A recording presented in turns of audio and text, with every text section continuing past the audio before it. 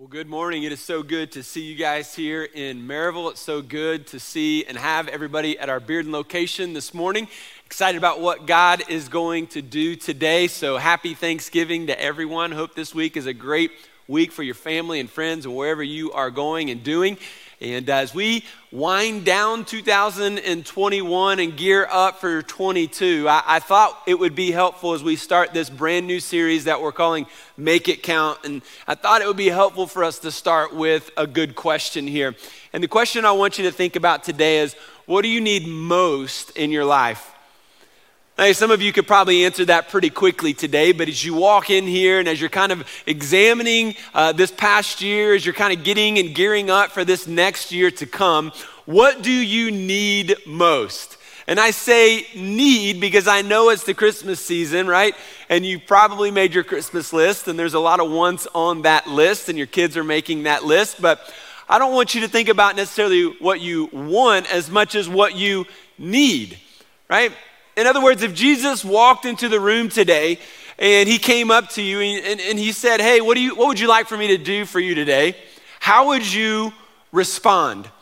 Now, I think there are a lot of people that are listening today that really have no idea what you need most because you've lost your vision for your life. You've lost God's vision for your life. And so much craziness has happened over the last couple of years with COVID and quarantine and government, political issues, all these different things that are happening. And as a result of this turmoil, so many people have lost their vision for their career. Maybe you've lost your vision for your family and how you're supposed to raise your kids and what the purpose of you and your wife are really actually doing together. Some of you have lost your vision for your finances and you're just throwing money away down this black hole of just, subscriptions and things that you don't really need and not really focused and dialed in on what God's vision for your finances should look like. So many are not really understanding, they don't really see God's vision for their health. We know drug addiction is up over the last year. Alcohol abuse is up over the last year. And as a result, I just sense that so many people have just lost their vision for their health and how God wants us to take care of our bodies. So many, I think, right now just feel like things are out of control. Out of control in the government, out of control in the economy and inflation and so many things that are going on. And it's easy for us just to kind of sit back and feel like a pawn in this situation. Oh, I can't do anything. I can't change anything. It's easy for us to get really frustrated and angry. And I would say, why? Why is that the case? And I would suggest today that perhaps the reason why you feel this way is because you've lost God's vision for your life. You've lost what God is doing and wants to do in and through your life. You can't see your way through this challenging situation or challenging circumstances that you're facing because you've lost God's vision. Now, you remember Helen Keller, the famous Christian and philanthropist, and she was born both blind and she was born deaf. And so she was asked by a reporter one day, isn't it a great tragedy to be born blind? And do you remember how she responded? I love it. She said, it's a greater tragedy to have eyes and not see. You see, the truth is, so many in this room, you have eyes, but you can't see. You can't see God's vision. You're not tracking with God's vision today. You're not worried about God's direction or vision for your life. Right? You don't have a vision for your career. You're just running and gunning and running the rat race. You don't have a vision for your future, your family. And so much of what we're experiencing today with feeling like life is out of control is a result of losing sight of that vision. I love what the wisdom in Proverbs chapter 29, verse 18 says, where there is no vision, the people perish. Right? And so when we see this phrase, where there is no vision, the people perish, this word vision is the Hebrew word hazon, and it literally means a dream.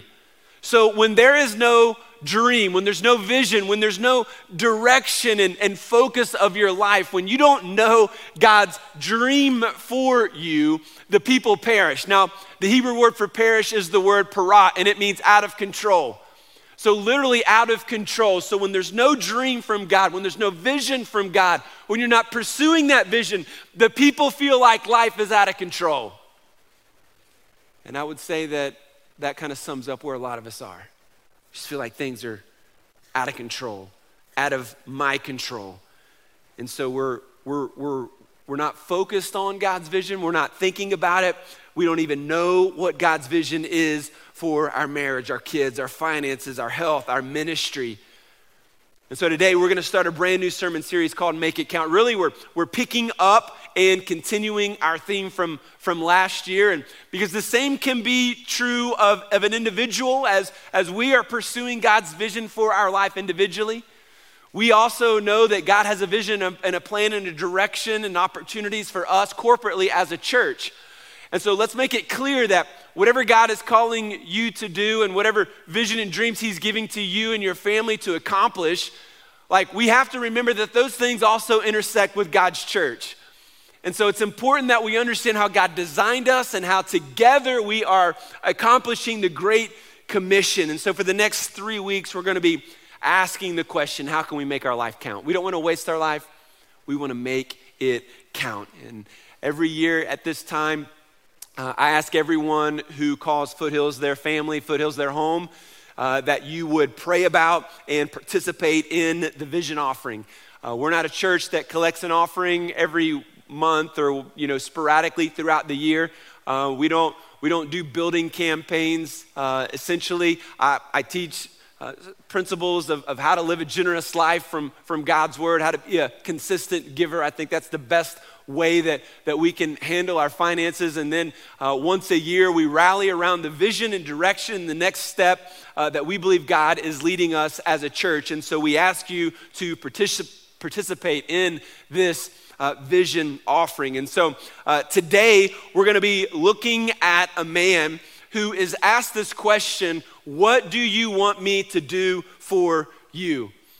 And so as we think about that question today, I suggest that your answer is not just a whimsical, like, well, I need more money, or I need a new job, or I need to get married, or I need a girlfriend. How about you start with that? Like, we're instead of going to that level, this is a deeper question. This really gets under our skin, into our heart, because the greatest thing that you need today from Jesus are the things that are going to allow you to make the biggest and greatest impact for the kingdom of God. And so what does that look like? And Jesus is asking a man by the name of Barnabas this question. If you have your Bibles, let's turn to the Gospel of Mark, chapter 10. And as you are turning there, let me give you a little bit of history or a little bit of context about this particular passage. So Jesus this is the last week of his life. He's on his way to Jerusalem, and as he's going to Jerusalem, he's stopping at various cities along the way. And he's followed by a large crowd. So people are crowding in on him. Everybody wants to be near him. Everybody wants to be around him. And he comes to the city of Jericho, and he's got a lot on his mind. How many of you guys have a lot on your mind today? There's a lot on your mind, heavy on your mind. All right, me too. Got a lot on my mind. But then I'm reminded that Jesus had a lot on his mind this week as we look at this passage, because he's about to be arrested. He's about to go to the cross and be crucified.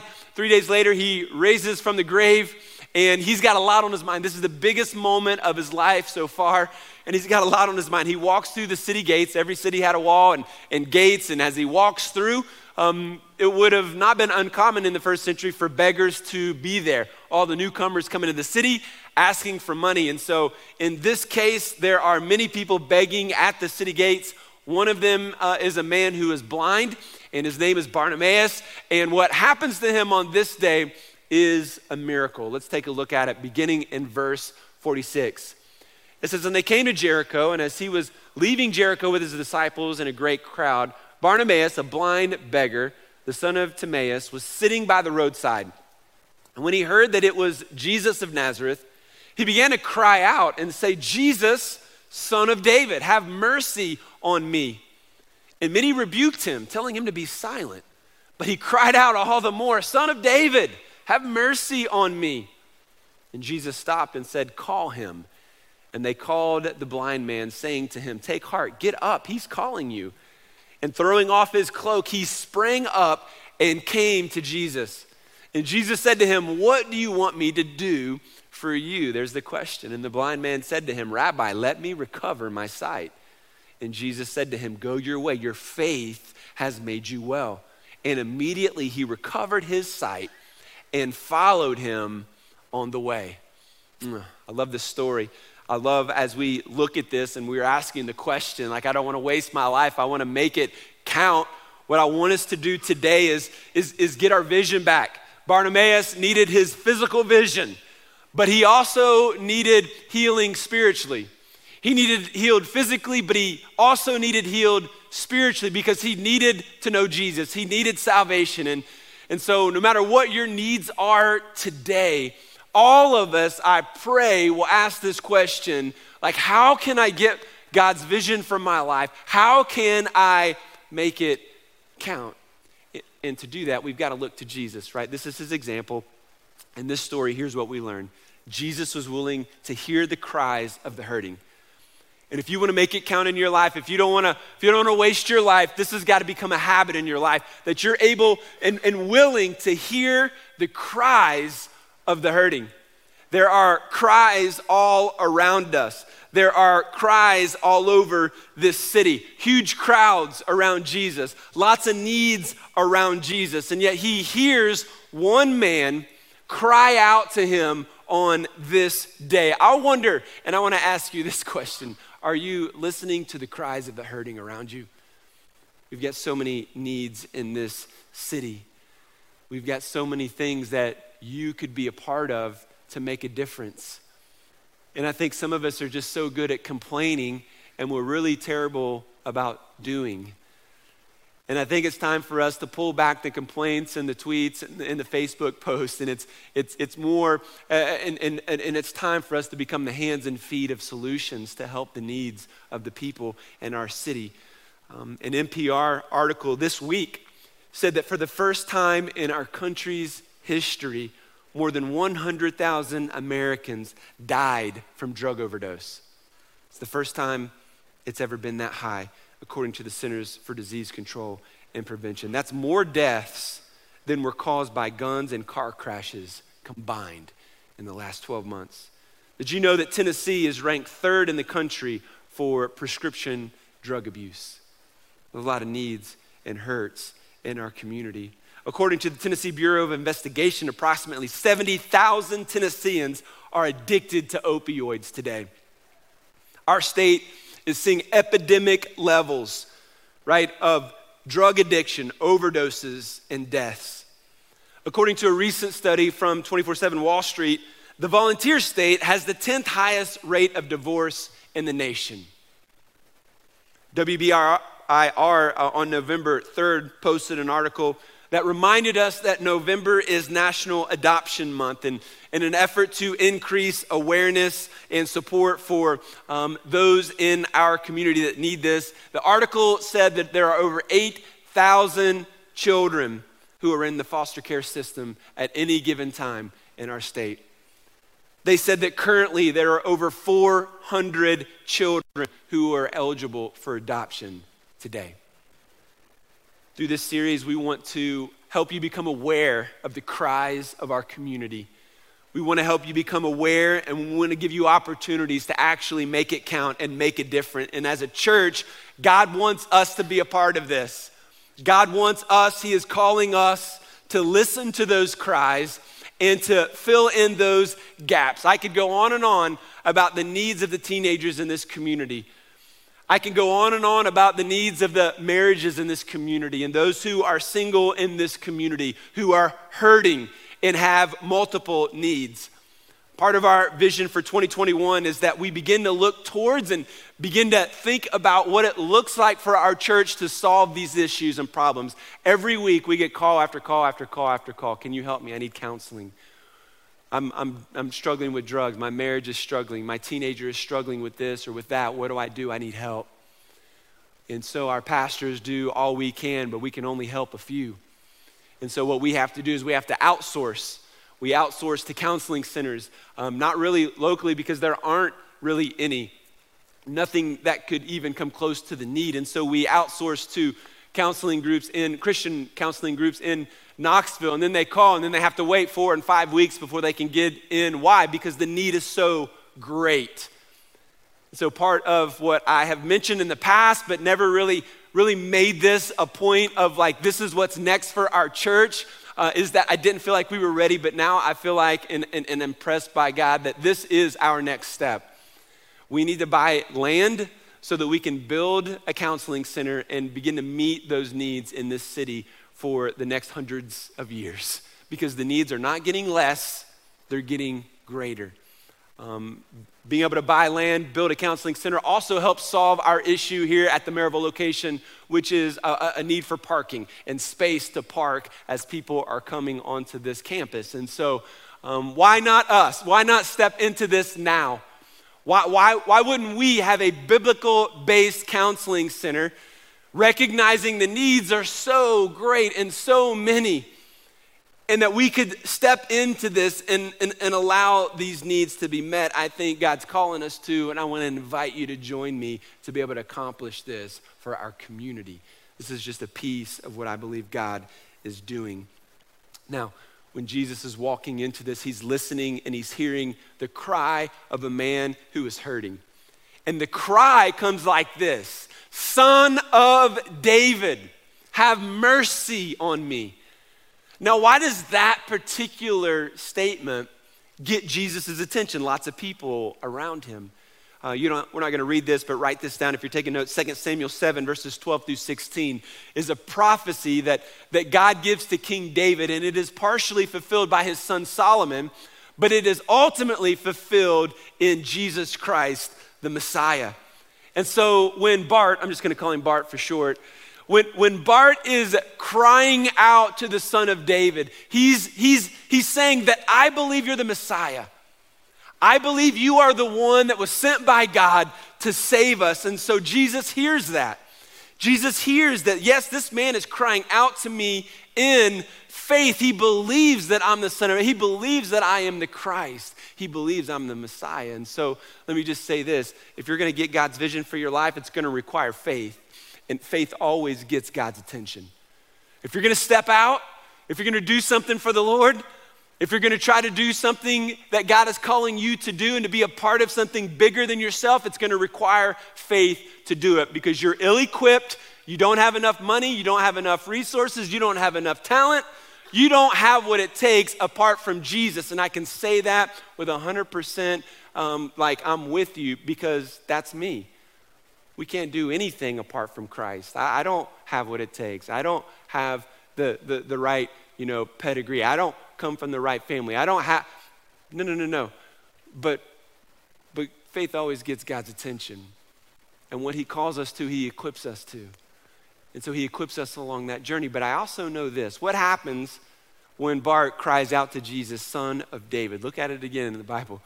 The next verses say the guys around him tell him basically to shut up. Who are you, man? Be quiet. You can't do this. Quit talking. Nobody's going to pay attention to you, right? So what happens when you have faith that gets God's attention and you step out to make a difference? Here's what I know always happens. Faith always attracts negative voices. Faith always attracts the critics. Faith always attracts the naysayers in your life. When you step out in faith, you're going to hear people criticize you. You're going to hear people say you're not good enough. You're going to hear people say you can't start that business. You can't make that money. No, you can't do it that way. On and on and on. You're going to hear people tell you that you can't do something. And so you're going to have to make a decision in that moment. Am I just going to sit here? And am I just going to stay in this box? Or are you going to have the grit and the tenacity and the focus to say, forget these people. I don't care what they say. I'm going to do what God tells me to do. Listen, if you're a leader, you are going to face Monday morning quarterbacks. You're going to face criticism. They might be your family. They might be people that say they're your friend. It might be people in the community. that you don't even know about, but they're posting it on social media and you have to deal with it. You know why? Because people love to be critics.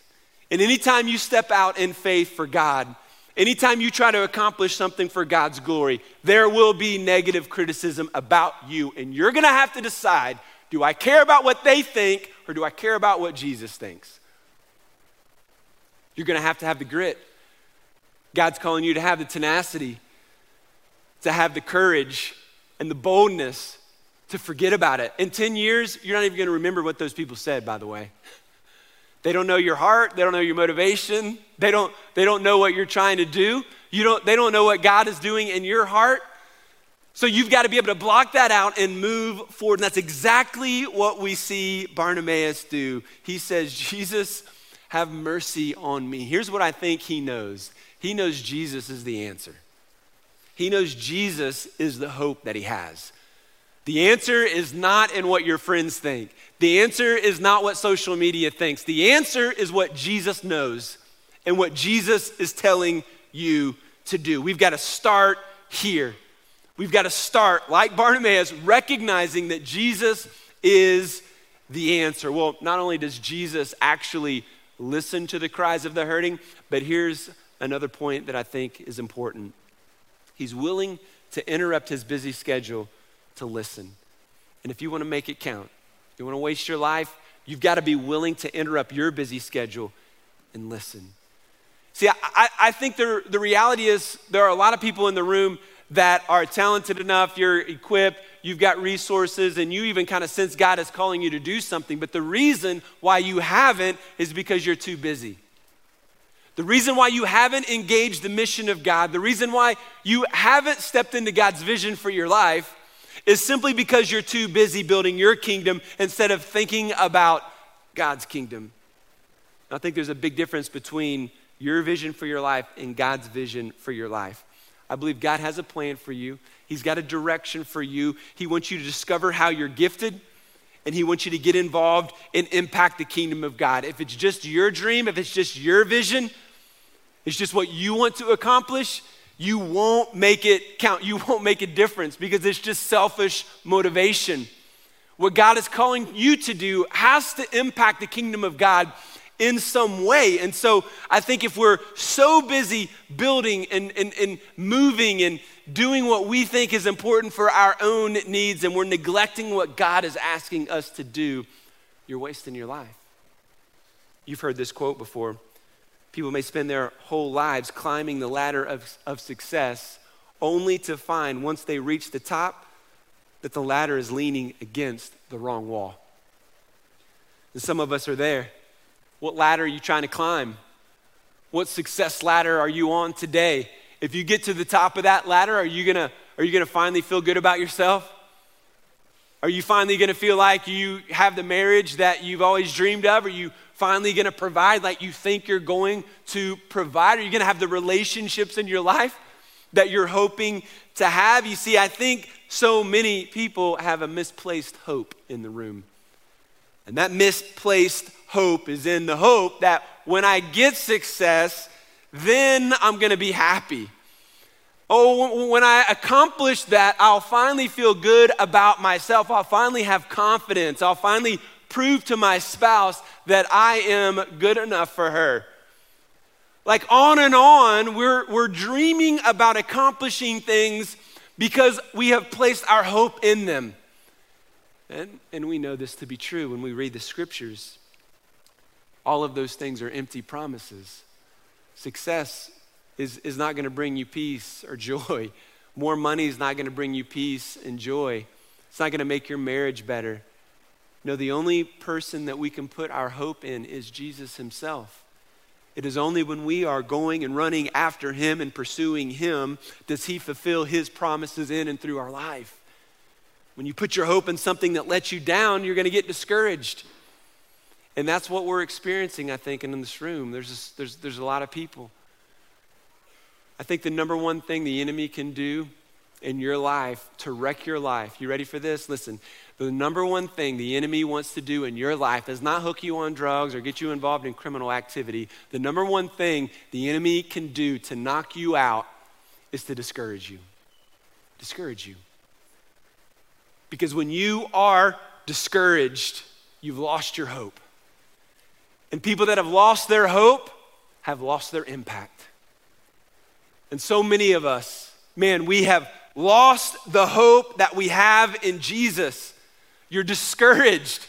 And when you're discouraged, you're distracted. When you're discouraged, you're angry. When you're discouraged, you're focused on all the negative, critical things that are happening, and we lose sight of God's vision for our life. And so we've got to put our hope in the one thing that will allow your life to matter. The one thing that allows you and I to actually make a difference in this world. And it's not money, it's not success, it's not relationship. His name is Jesus. So on this day, Jesus is a week away from being arrested. He's a week away from dying on the cross. And he stops because he hears. He stops and he listens.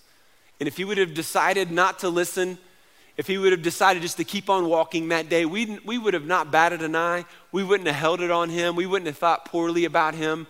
Or we wouldn't have even thought about it.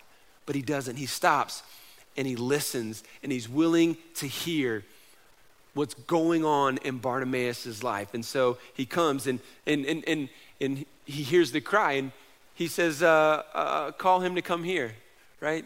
He tells Bartimaeus to come here in verse 49. Now this is important, don't miss this. Because some of us just want to cry to Jesus and we don't want to get off our mat and come to Jesus. We want to cry to Jesus because we have a lot of things we want him to do, but we don't really want Jesus. You see, the difference for Bart is that he decides to get up and go to Jesus. That was the moment right there. That was the moment where the rubber meets the road. Jesus, I need you. Jesus, save me. Jesus, Jesus, Jesus. Tell him to come here. Oh, I'm not going to come there. I'm blind. I can't see. I can't go. If I get up in front of everybody, then they're going to be looking at me, and I'm not comfortable in front of people, and I don't want to put myself out there. If I put myself out there and he doesn't do something for me, then I'm going to look like an idiot. I don't want to look like an idiot, so I'm just going to stay seated right here. You see, that's the difference between a guy like Bartimaeus and some of us today. We want to cry to Jesus, but we don't want Jesus.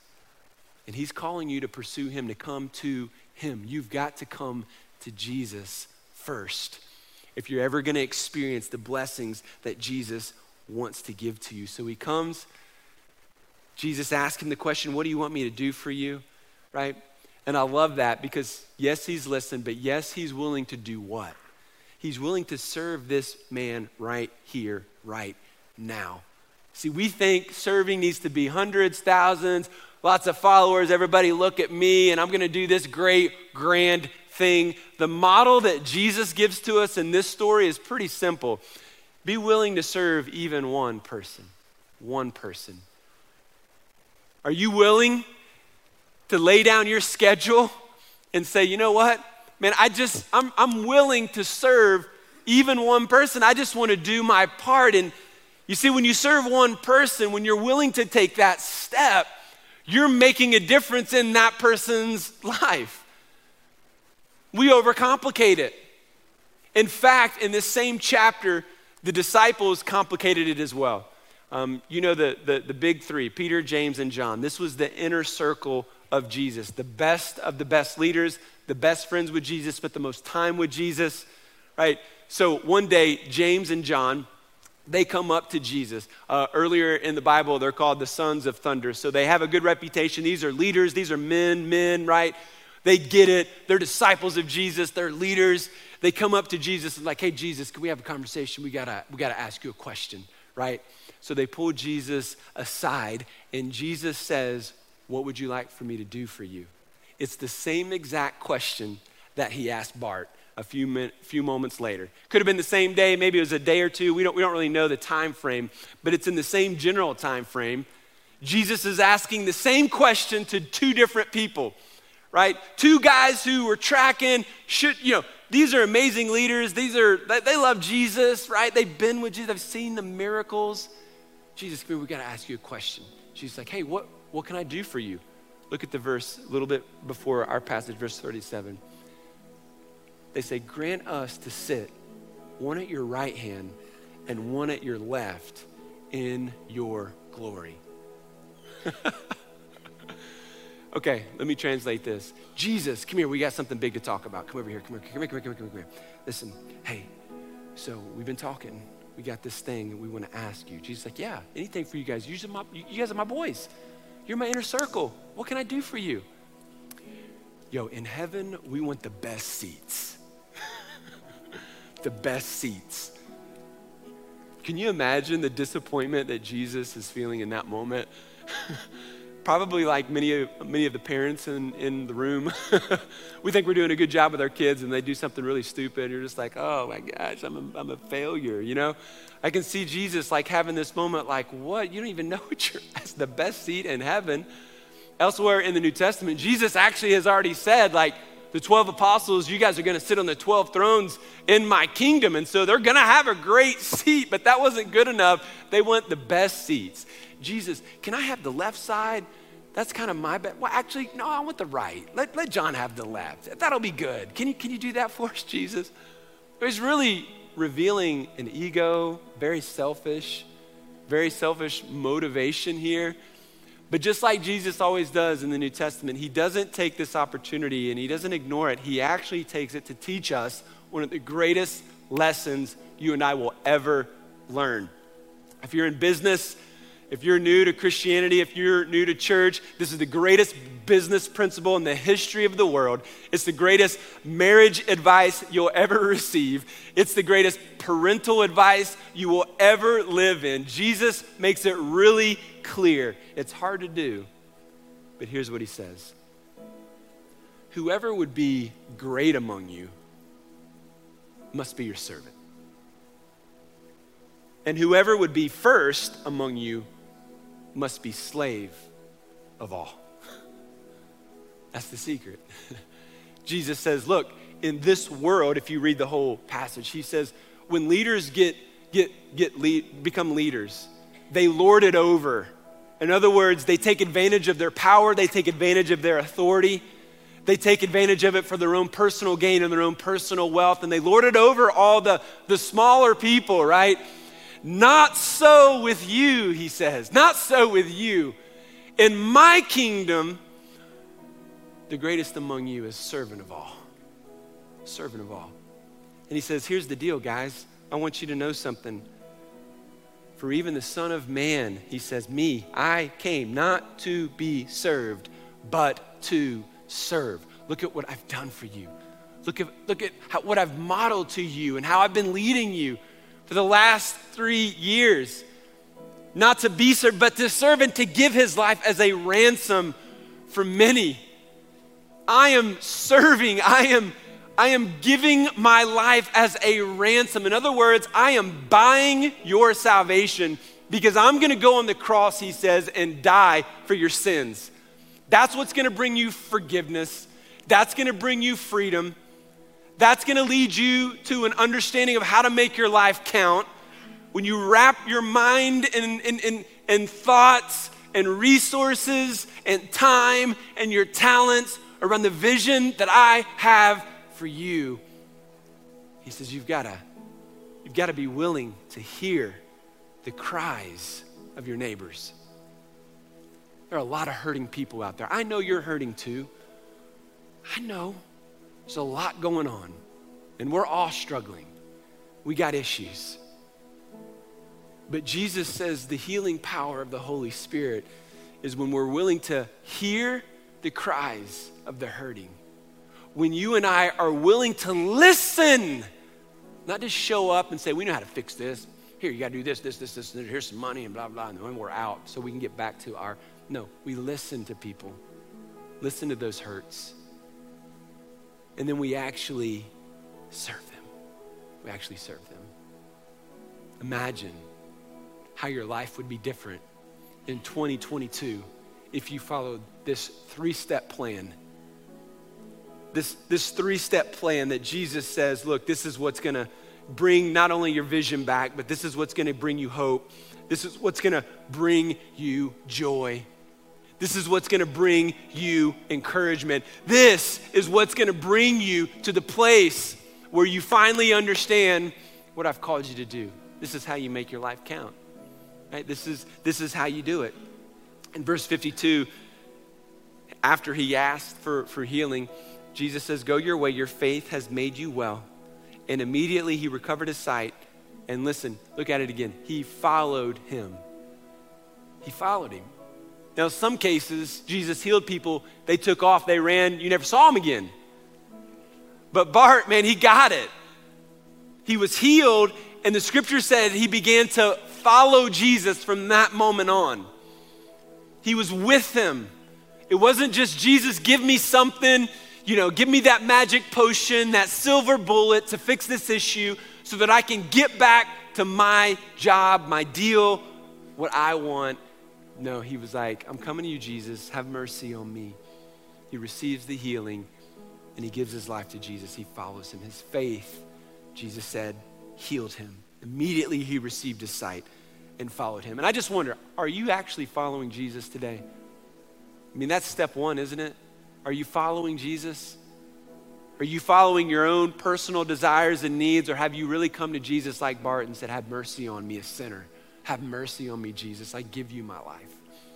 Some of you are following Jesus, but it's really all about you. It's really all about you, and it's all about what you want, and it's all about kind of what you're focused on, and it's all about all the frustration in your life. You've lost your vision. Would you in this series begin to open your heart to the movement of God and say, God, show me. God, show me your vision for my life. And would you be willing to humble yourself before him and say, I'll follow you and I'll do whatever it is you're calling me to do. Let me ask you to bow your heads. I believe it's time for you to get your vision back. It's time for you to grow spiritually. It's time for you to take this next step. And in this moment, I just want to ask you to open your heart to God and just say, God, what do you have for me? What do you want me to do? Give me that vision. Restore that vision in my life that I can sense and see what it is you're asking me to do. As I pray, you pray. God, we want to ask those in the room that have never given their life to you, would you open their heart, Lord? Help them to sense and feel your Spirit calling them to salvation. Lord, for those in the room that know you, but they've lost their way, God, would you restore that vision to them? Would you bring them back? God, would you give them that clarity? And Lord, would they have the courage to step forward in the things and direction that you're calling them to do? Putting the criticism aside, plowing through it because they have a Savior who loves them and a calling and a purpose that is a burden on their heart. Give us strength. Give us wisdom. We love you, Jesus. And it's in your name we pray. Amen. Thank you for listening to this sermon from Foothills Church. If you made a decision to follow Christ while listening today, or if you have some more questions about what that looks like, then let us know. You can text FC Decision to 97000, or you can head over to foothillschurch.com/decision. We hope you have a great week.